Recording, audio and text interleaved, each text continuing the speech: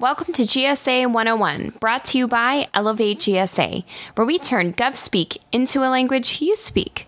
My name is Hannah Struss, and I have Colin Herzl here with me today, and we're going to be talking about some of the changes that are happening inside GSA regarding DUNS numbers and DocuSign implementation.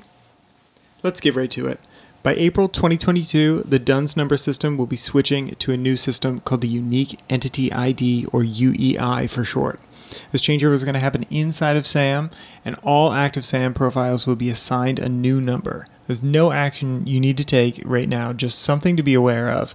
The entire DUNS system is going to be replaced with a new system that is just inside of SAM, populated there, and you won't have anything to do with it. But when the system switches over, you will end up needing to update your documentation. Okay, so no action right now, but just be aware this change is on the horizon. Okay, and another change that will be happening kind of right around the same time is that GSA is going to be transitioning away from needing digital certificates to access eOffer and eMod.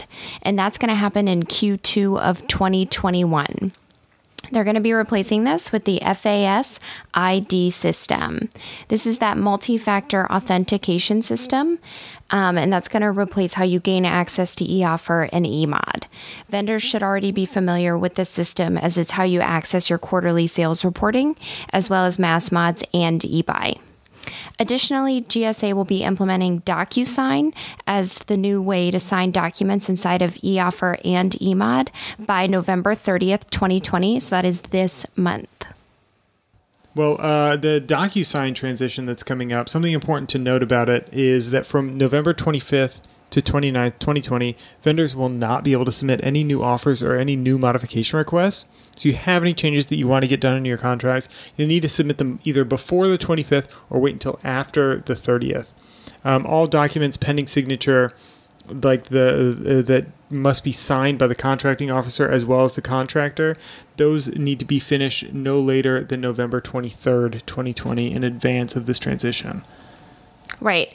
So you're referring to the very last step in the modification request where both parties, the vendor and the contracting officer, have to review the entire modification package and then sign off on it that it's, completely ready to go. Right. So you just can't have any pending modifications through this period that are in that stage.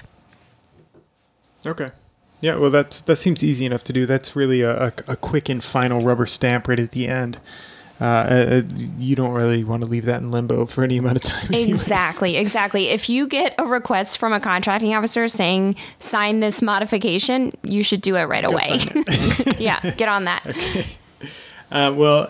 As always, if anyone needs any assistance modifying their contract or you have any questions about what we just covered, please feel free to shoot us an email here at podcast@elevategsa.com.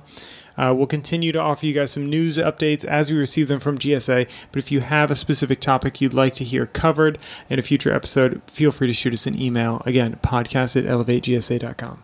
Thanks for listening.